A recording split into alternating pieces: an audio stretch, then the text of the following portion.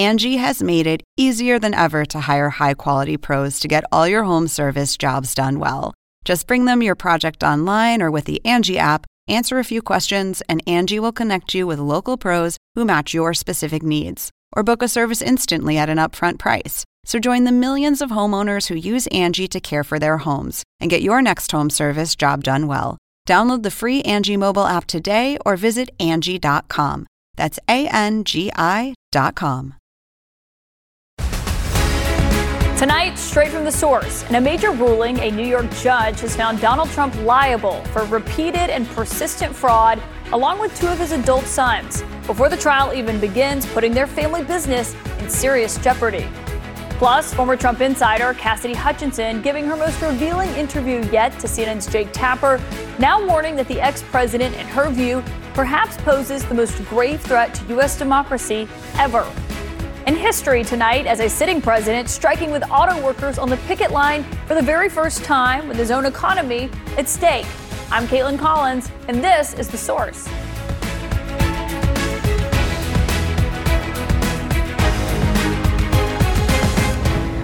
Donald Trump and his sons found liable for fraud tonight.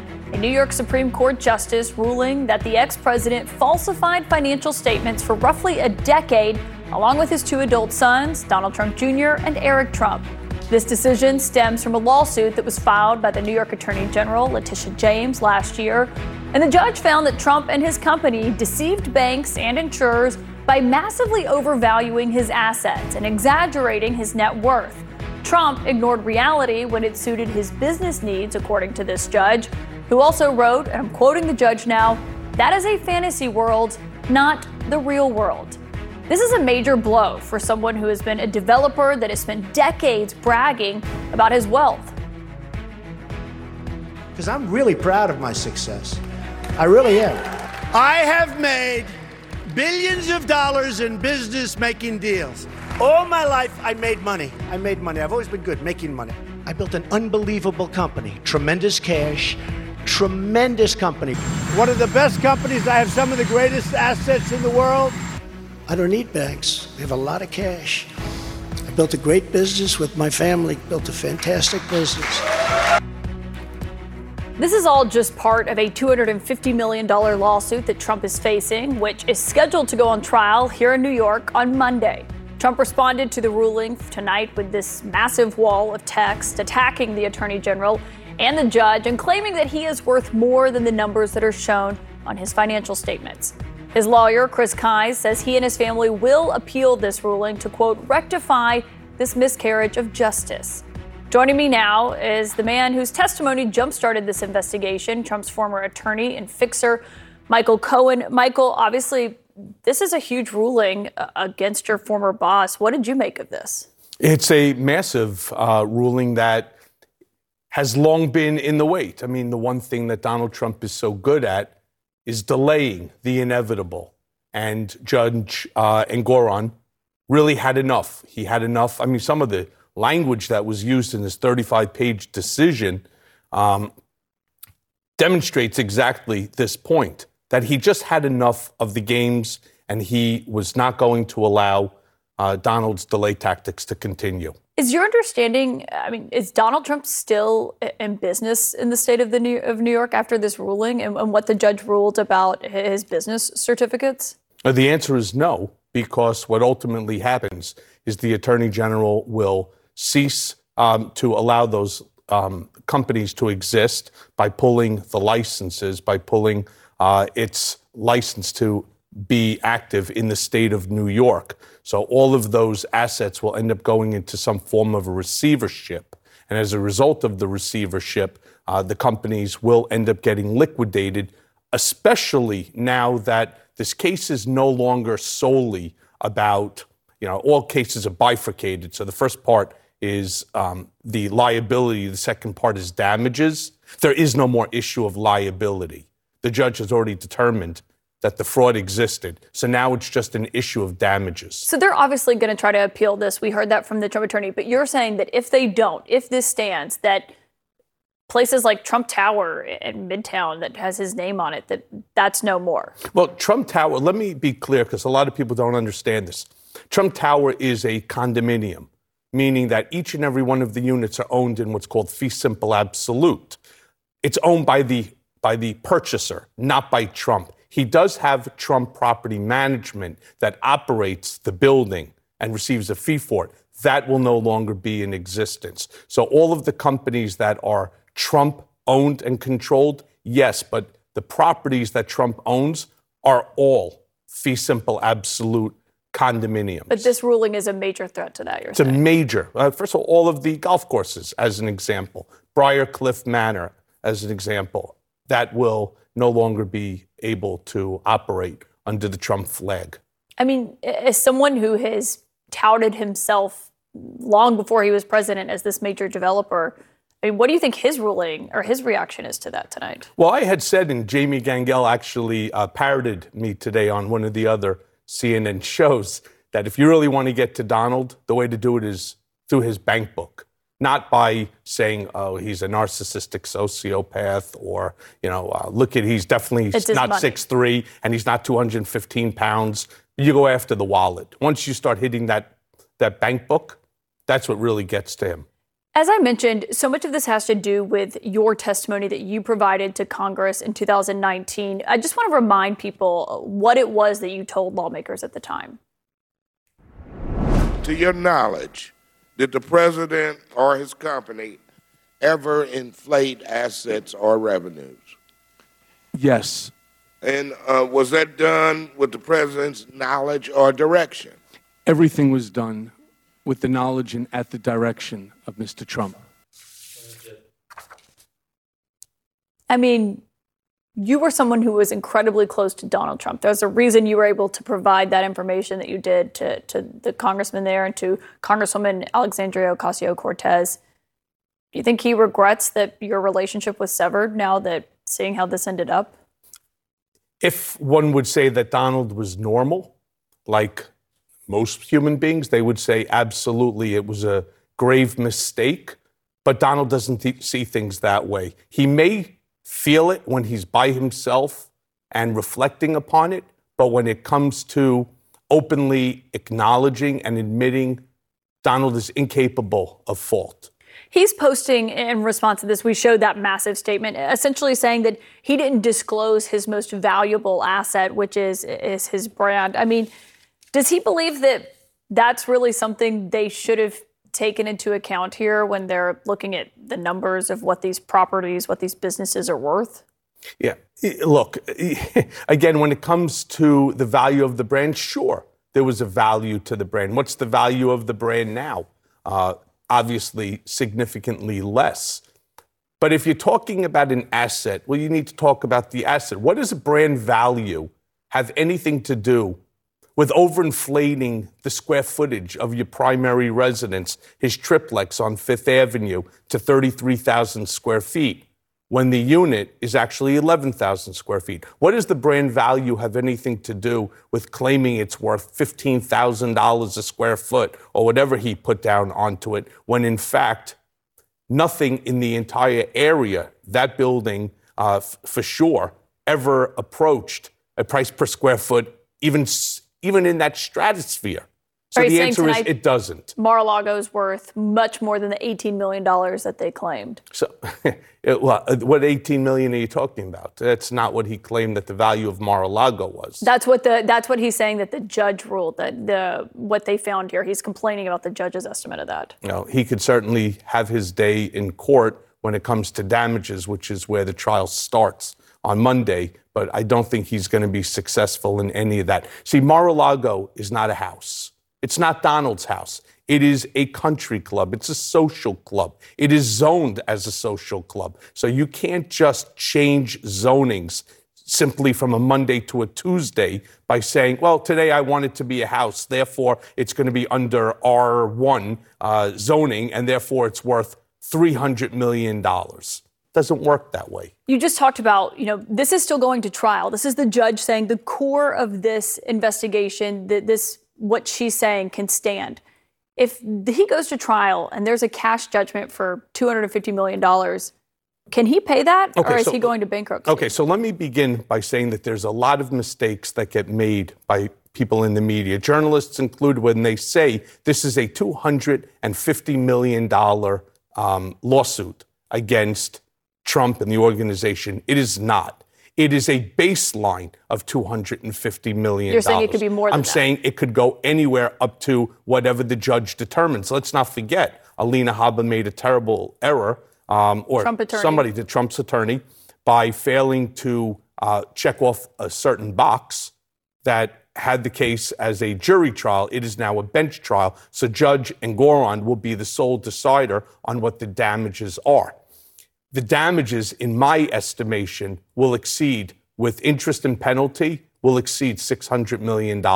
Does that put the company into bankruptcy? He does not have that liquid cash available in order to pay that off for a multitude of reasons. Many of the assets that he owns, he has limited to no basis in them, like 40 Wall Street, $1 million basis. He also has, say, a $100 million mortgage onto it. If that property sells even for a whopping $400 million, which is probably worth more. To your point, you're saying he cannot pay that? No, because he's also going to have to pay Uncle Sam tax on the money between the basis and the sale price. He doesn't escape that. Everybody has to pay that. So let's say it's 50%. So that would be $200 million minus the $100 that he owes to the banks on it. So there's $100 million left in order to be used to offset whatever the judgment will be. You know him well. What do you think is going through his mind tonight? I think he's very angry, as I said, and Jamie Gangel repeated it. The way to get to Donald Trump is always via the pocketbook. It's what he cares about most. Michael Cohen, your testimony jump-started this. Thank you for coming on to join us tonight. Good to see you. And of course, Michael Cohen's book, you can read it, Revenge, How Donald Trump Weaponized the U.S. Department of Justice Against His Critics. You can also listen to his podcast, Mea Culpa, Political Beatdown. For more on this and a legal analysis of what this could mean, what it could look like on Monday when Donald Trump is potentially in court, at least his legal team, former federal prosecutor Elliot Williams is here. Elliot, you heard from Michael Cohen just there. We've also heard from Trump's current attorney, Chris Kye, saying that they believe this is, in their quotes, completely disconnected from the facts, from the governing law. They're going to appeal. What can they do? Can they be successful? What's the likelihood of that? It's hard to say. Look, parties often, when they get slapped down at court, will make a statement saying that this is disconnected from the facts and law. But let's look at what the judge actually did. This was a summary judgment motion, which was, in effect, the judge saying there is no reasonable question of fact, even viewing the facts of this case in the light most favorable to the non-moving party. So let's just assess the case from Trump's perspective. That's what the judge is doing in a summary judgment motion, and saying even under those circumstances, there's just no question of fact. And I think questions such as there was the triplex that Michael just referred to a moment ago, this idea of inflating the square footage of a property by a factor of 3 simply could not have been a factual error or mistake. It was evidence of fraud. And so it's not out of the question that this, when it gets appealed, gets affirmed exactly as, in the form that it was written here. Yeah, and the judge was essentially saying, if you're arguing this is subjective, I mean, the judge literally quoted Duck Soup saying, who are you going to believe, me or your lying eyes? Right. But when you look at all of this and what Trump's attorneys were trying to do here in recent days was basically persuade the judge, kind of have this Hail Mary when it came to throwing out these claims. I mean, is that part of what backfired here on Trump's legal team? It's hard to say it backfired for a couple reasons. Number one, they would have had to file this motion, to file that Hail Mary, because they would lose the right to do so later on down the road if the case ultimately went to appeal.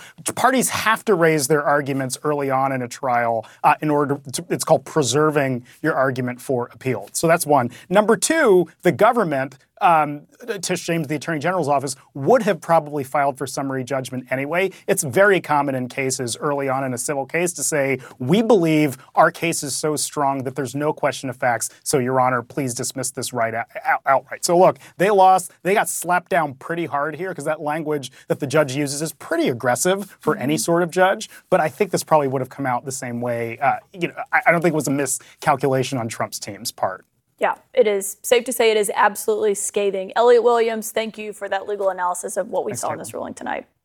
Also ahead for us tonight, Cassidy Hutchinson, a Trump insider, far from finished pulling back the curtain on her former boss. She worked in the White House. She's now delivering a new warning to the United States ahead of the 2024 election in a new interview on CNN. Also, the government set to shut down in 4 days, run out of money, but House Speaker Kevin McCarthy is still facing an ongoing rebellion from his far-right flank. He just spoke moments ago. We'll tell you what he said. Angie has made it easier than ever to hire high-quality pros to get all your home service jobs done well. Whether it's routine maintenance, an emergency repair, or a dream project, Angie lets you compare quotes from multiple local pros, browse homeowner reviews, and even book a service instantly.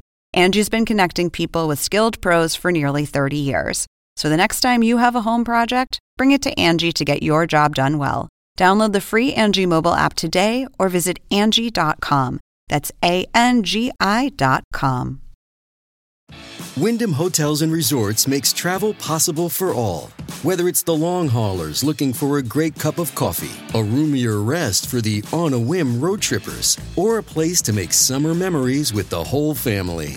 No matter who you are, where you're going, or why, with 24 trusted brands to choose from like La Quinta, Days Inn, and Super 8, your Wyndham is waiting. Get the lowest price at WyndhamHotels.com. Restrictions apply. Visit website for more details. Tonight, former White House aide Cassidy Hutchinson offering a stark warning about Trump's third bid for the White House. After bursting onto the national stage with explosive testimony to the January 6th Congressional Committee last June, she is now out with a new book titled Enough.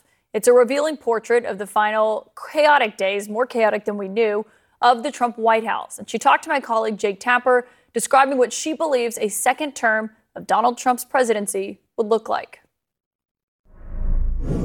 To me, it is sad that we're in this place as a country where we are looking at somebody who has executed this horrible assault on our democracy, and we are continuing to give this person a platform. That's not what we should stand for as Americans. And I think that Donald Trump is the most grave threat that we will face to our democracy in our lifetime and potentially in American history. When he says things like he wants to use the Department of Justice to go after his enemies, when he says things like he did on Truth Social the other day, that he wants to curtail freedom of the press for certain channels and that sort of thing, you take him literally. You think he actually means it, and in a second term, he would do that. I think that Donald Trump in a second term would not have guardrails.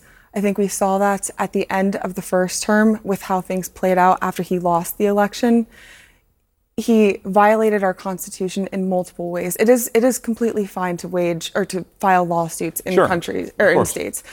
But what is not okay is when you threaten and assault the Constitution and our institutions of government.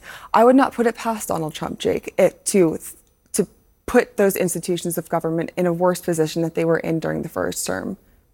So, as you noted, he's now facing 91 felony charges and 4 different investigations.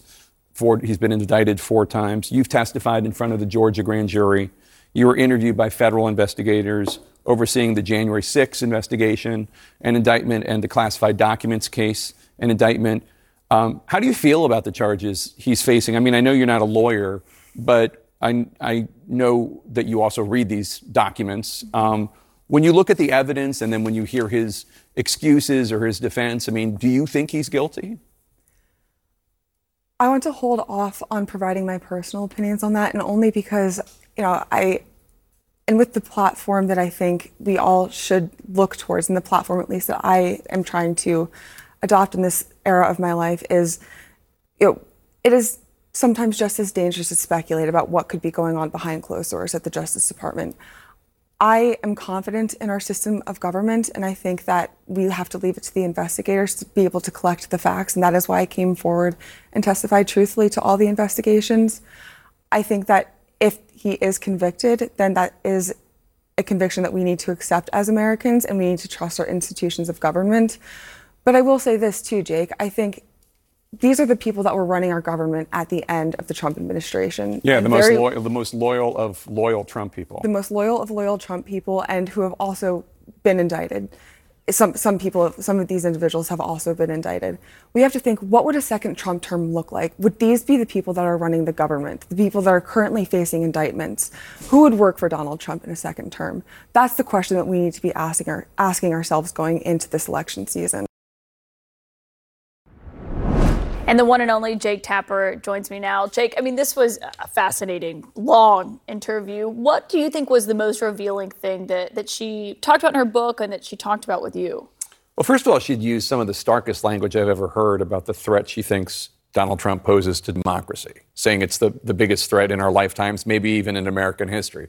But second of all, what I always think is so interesting about her is the idea that she was on track to join Trump in Mar-a-Lago, as you know, having covered the Trump White House. And she, Meadows and Trump fired her. She was going to go down there, and that's how she ended up in this track. And I asked her, about this alternate reality where she goes down to Mar-a-Lago and she works there and what would have happened. And she fully acknowledges that her story could have ended up completely different because she was in this push and pull with, on one hand, wanting to do the right thing, knowing that this was wrong and January 6th was horrible, and on the other hand, feeling loyal to Trump and being afraid of what might happen if she left. Yeah, it was fascinating to see her talk about in the book how, after the January 6th impeachment, she was instructed by Mark Meadows to create, the hit list of the Republicans who had voted against Trump. And to see her go, watching her interview with you, to think about how she went from being the person who created the hit list for Trump to keep so he knew, who had voted against him, to being someone who's written this book, who is speaking publicly about, how difficult it was to make that break. Yeah, I love that hit list because it's not just the names, it's their pictures, right? I mean, it's a complicated story, and that's one of the reasons it's so interesting, because it is this journey from Trump loyalist. Mark Meadows says to her, would you take a bullet for Donald Trump? And she says, well, maybe in my leg, right? She's joking around, but that's the kind of environment that she's in. Would you take a bullet for him?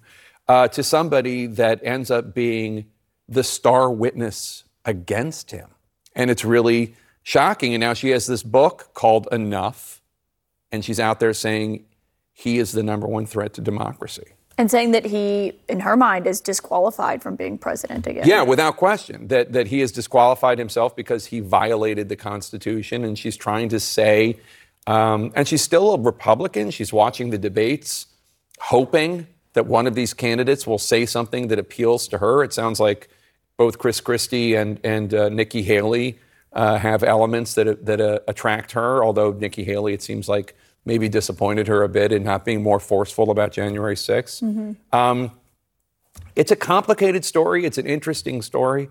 And, when you read the book and you see her describe events, and she describes them through the eyes of who she was at the time, right? She doesn't do revisionism. So she doesn't talk about the call with Zelensky in 2019 through the eyes of herself now. She talks about how she felt about it then. When the Atlantic does the story about how Trump, in that visit to France for this the centennial anniversary of World War I, when he calls people, American soldiers who were buried there, who were killed in World War I, when he calls them suckers and losers. And they're trying to, tell the Atlantic it's not true. And it is true. I mean, as I know, as you know from talking to people who were there, he did say that. She's not reporting that because she's embarrassed. She's not talking about how that story was true. She's talking about how she was trying to, serve the president. She's writing that as who she was then.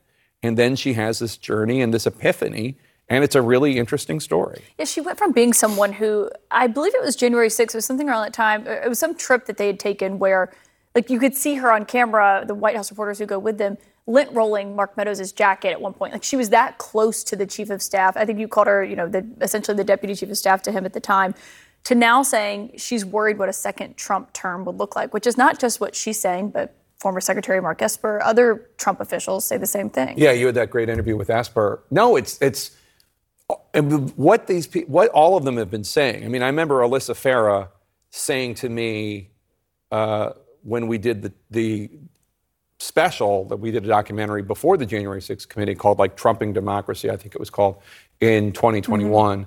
And Alyssa Farah said in another Trump term, what they were always able to say to Trump to get him to back off doing really insane things was, you can't do that, you won't get reelected. And that would always get him away from doing really wild things. But that would not be the case in another Trump term. And we're hearing that from Esper, and we're hearing that from Cassidy Hutchinson. Now, there would be no guardrails, none at all. So who would, and she brings this up in the interview, who would he appoint? Who would he put as Attorney General? Who would he put as Chairman of the Joint Chiefs of Staff? And those are serious questions for voters to consider as we enter this presidential contest. Yeah, it was a fascinating interview. Thank you, and thanks for having me on The Source. It's nice. First I like what you've done with the place. It's really good. Thank you for joining us to talk about it, Jake. All right, good to see you. Don't worry, we told Jake, our interior decorator. Meanwhile, tonight, with a government shutdown fast approaching and hardline Republicans still in an open rebellion against their own House Speaker, Kevin McCarthy, he says tonight he is planning to hold a vote on his version of a stopgap bill this week, even though it's not clear there are the votes to pass it. What that could look like with a member of his caucus who is not in the rebellion faction next.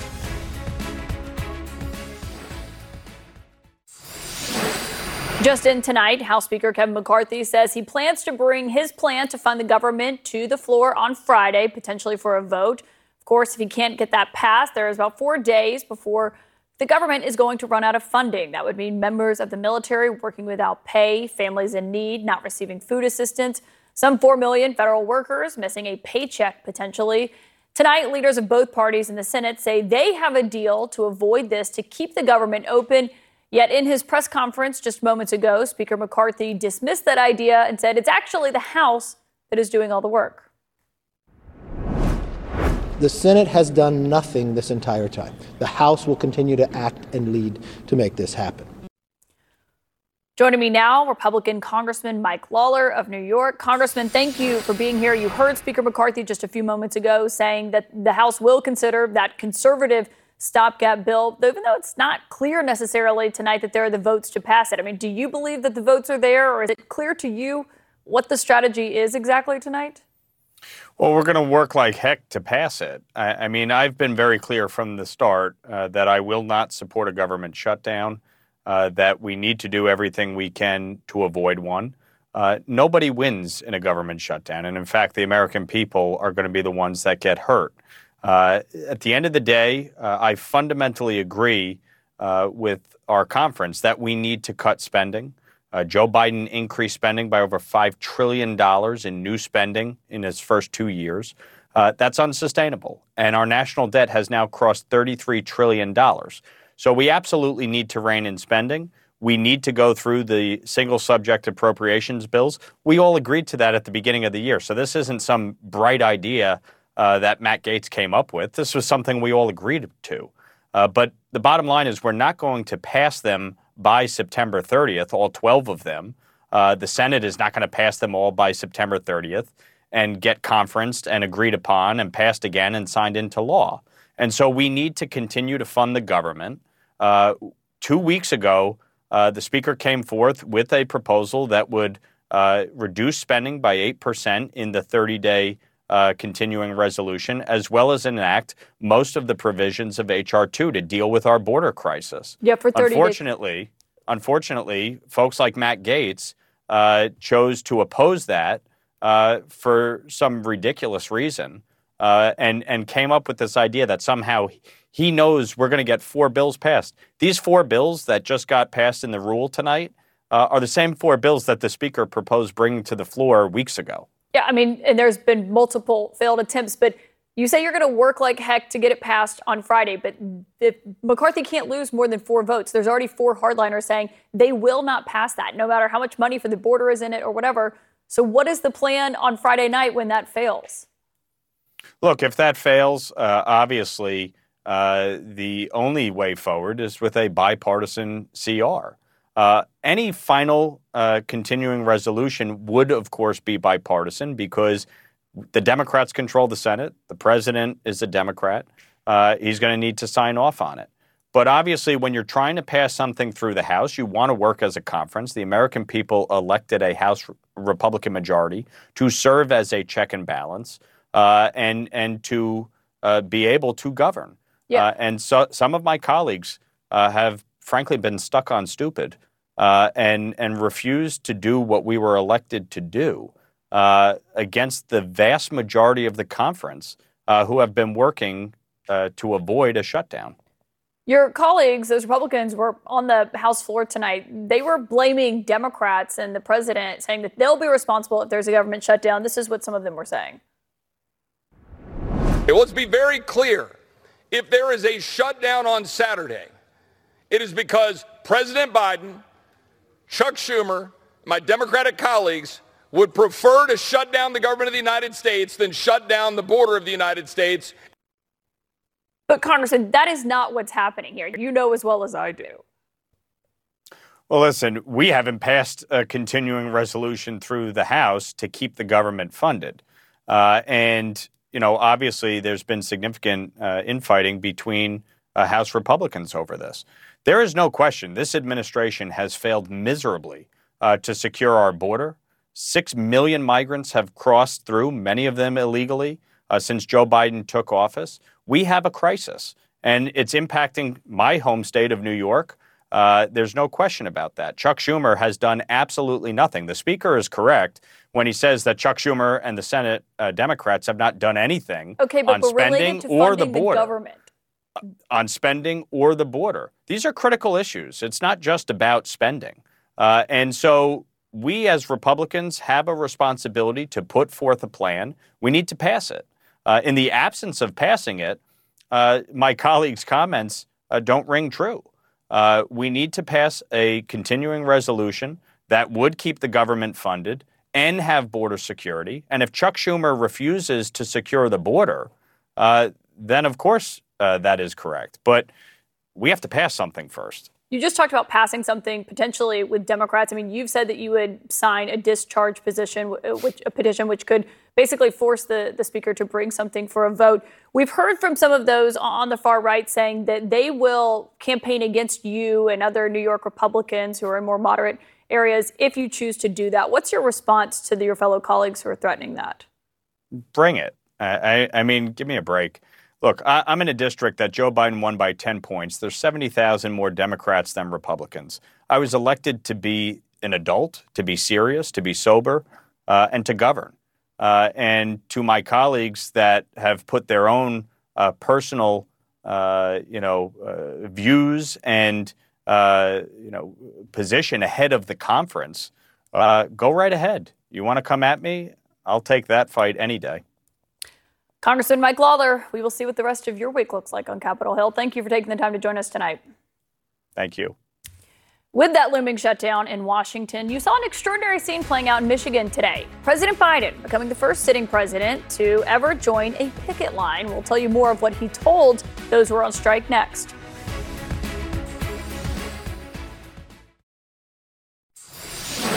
Today, a historic image that you saw. President Biden, bullhorn in hand, becoming the first sitting president to join a picket line, placing himself firmly on the side of the striking auto workers that you see there and their fight for higher pay and better benefits from the nation's big three automakers. The Assignment with me, Audie Cornish. So there have been arrests, suspensions, disciplinary hearings. They're shutting down graduation events. At this moment, the part of the protests that are admirable are young people calling attention to atrocities. Michael Roth is the president of Wesleyan University. I would like to make a space for them to do that, as long as that space doesn't prevent other people from pursuing their education. Listen to The Assignment with me, Audie Cornish, on your favorite podcast app. Wall Street didn't build the country. The middle class built the country. Unions built the middle class. That's a fact. So let's keep going. You deserve what you've earned, and you've earned a hell of a lot more than you're getting paid now. The president trying to make good on his promise to be the most pro-union president in history, as tomorrow his 2024 potential rival, former President Donald Trump, is going to speak to current and former union members in Detroit, foregoing the Republican presidential debate tomorrow night. And despite the head of the union saying thanks, but no thanks, all as Trump is obviously trying to appeal to working class voters in that critical 2024 swing state. Joining me now is someone who knows all of this very closely, President Biden's former labor secretary, the current head of the National Hockey League Players Union, Marty Walsh. Secretary, thank you for being here. You know, when Biden was asked today, President Biden was asked if the UAW members deserve that 40% raise that they are demanding, he said yes. Were you surprised by that? And what did you just make of seeing him out there on the picket line today? No, I'm not surprised by that. Certainly, the president feels that the UAW workers, the workers on the picket line, and the workers that are worried about being laid off and let go are fighting for a raise. And I think he wants to make sure that the contract, the agreement they get is a good contract. I mean, these workers went through a lot of pain and suffering in 2008 and 2009 when these companies were going out of business. They sacrificed a lot to save these companies. And now, fast forward 2023, there's record profits. And the president, myself, and other people, and the workers, more importantly, want to make sure that they get good wages here and get an opportunity to earn good wages. I think that that's good. The second part of your question is, today is so unbelievably historic. As a union member myself, and put aside all, whether it's my job now at the NHLPA or labor secretary or mayor, having a president of the United States of America stand on a picket line, working with workers that are on strike, fighting for better wages and benefits and for their families is just simply amazing. It's a big contrast to what Ronald Reagan did 45 years ago when he fired air traffic controllers because they went on strike because they were looking for better contracts. It's really amazing the president went out there today and did that. And I know the workers appreciate it, but it's a bigger message to organized labor saying that this president truly has your back. Yeah, that was something that Senator Tim Scott invoked, Reagan firing those workers. Obviously, this is a very different scenario. They don't work for the government. As I mentioned, though, Marty, Donald Trump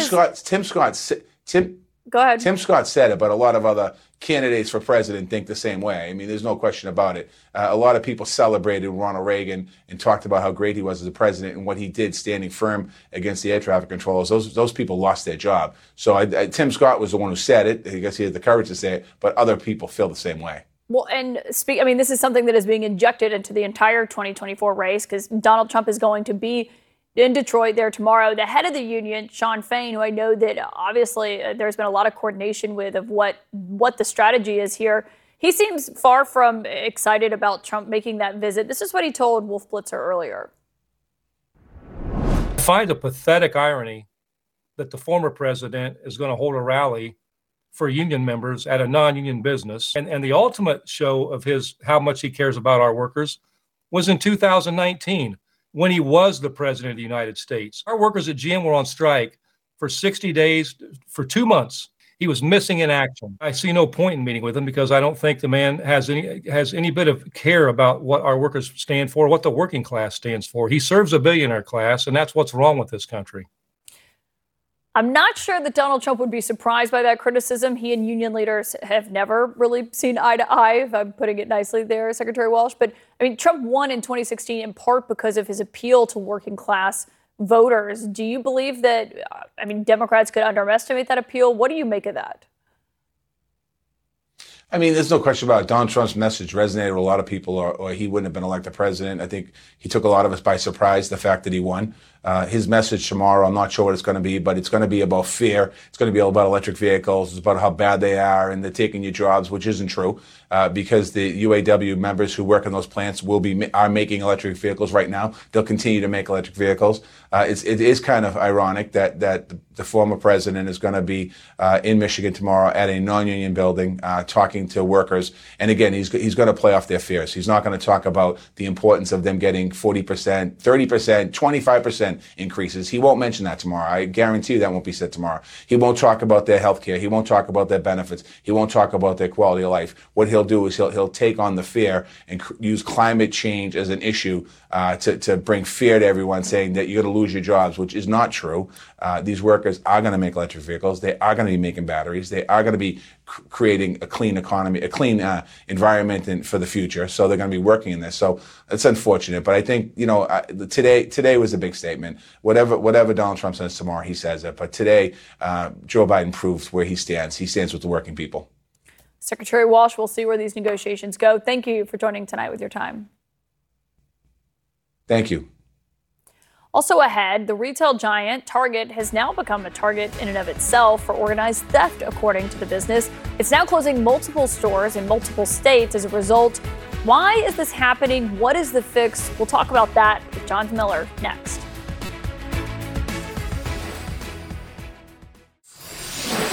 They are videos that you've no doubt seen on your social media feeds. Organized groups ransacking stores as thieves make off with armloads of goods.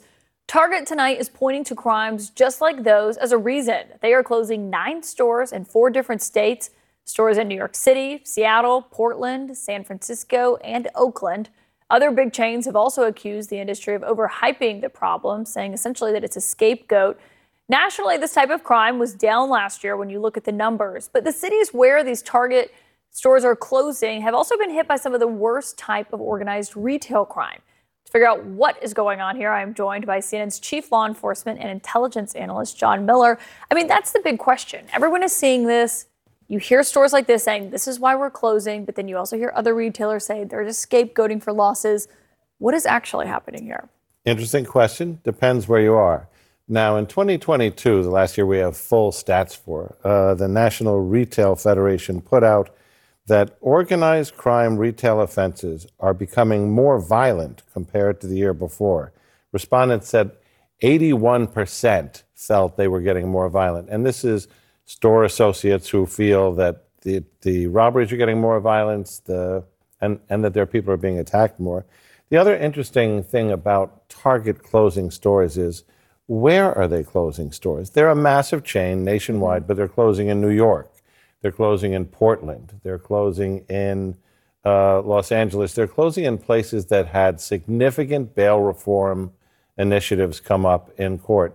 And when you look at the effect of bail reform, the stores also say it's associated with a substantial increase in retail theft, because once you take jail out of the equation as a possibility from the legal process, people think it's just like shopping without money. So it's less of a deterrent, essentially. Much less of a deterrent, because if you look at New York City, we have 300 people who are responsible for 30% of all the shoplifting, and they have over 4,000 arrests between them, and 70% of them are not in jail. This is their job. John Miller, obviously a disturbing trend. Thank you for following it closely for us. Thanks. Also tonight, the Supreme Court has just delivered a pretty scathing smackdown to my home state. In defiance, we'll tell you what they said next. The Supreme Court issuing a clear message to the state of Alabama today that essentially boiled down to, we're not doing this again. The court rejecting requests from state officials in their attempt to sidestep creating a second black majority congressional district in the state, which the court ruled back in June that they must do. The justices denying that request for intervention from the state with just a single sentence, no recorded vote, no dissent. Alabama has been ordered to come up with 2 majority black districts, or something quite close to that, to better represent the state's 27% black population. The map that Republicans offered still only had 1 majority black district, but with this decision today, Alabama will now be on its way to having a new map in time for the 2024 election, something that could have national implications. Thank you so much for joining us for this busy news hour tonight. CNN Primetime with Abby Phillips starts right now. Now streaming exclusively on Max, a new CNN flash doc about the album that has Nashville talking, Call Me Country. Beyoncé and Nashville's Renaissance. Watch it at max.com/callmecountry. Max subscription required.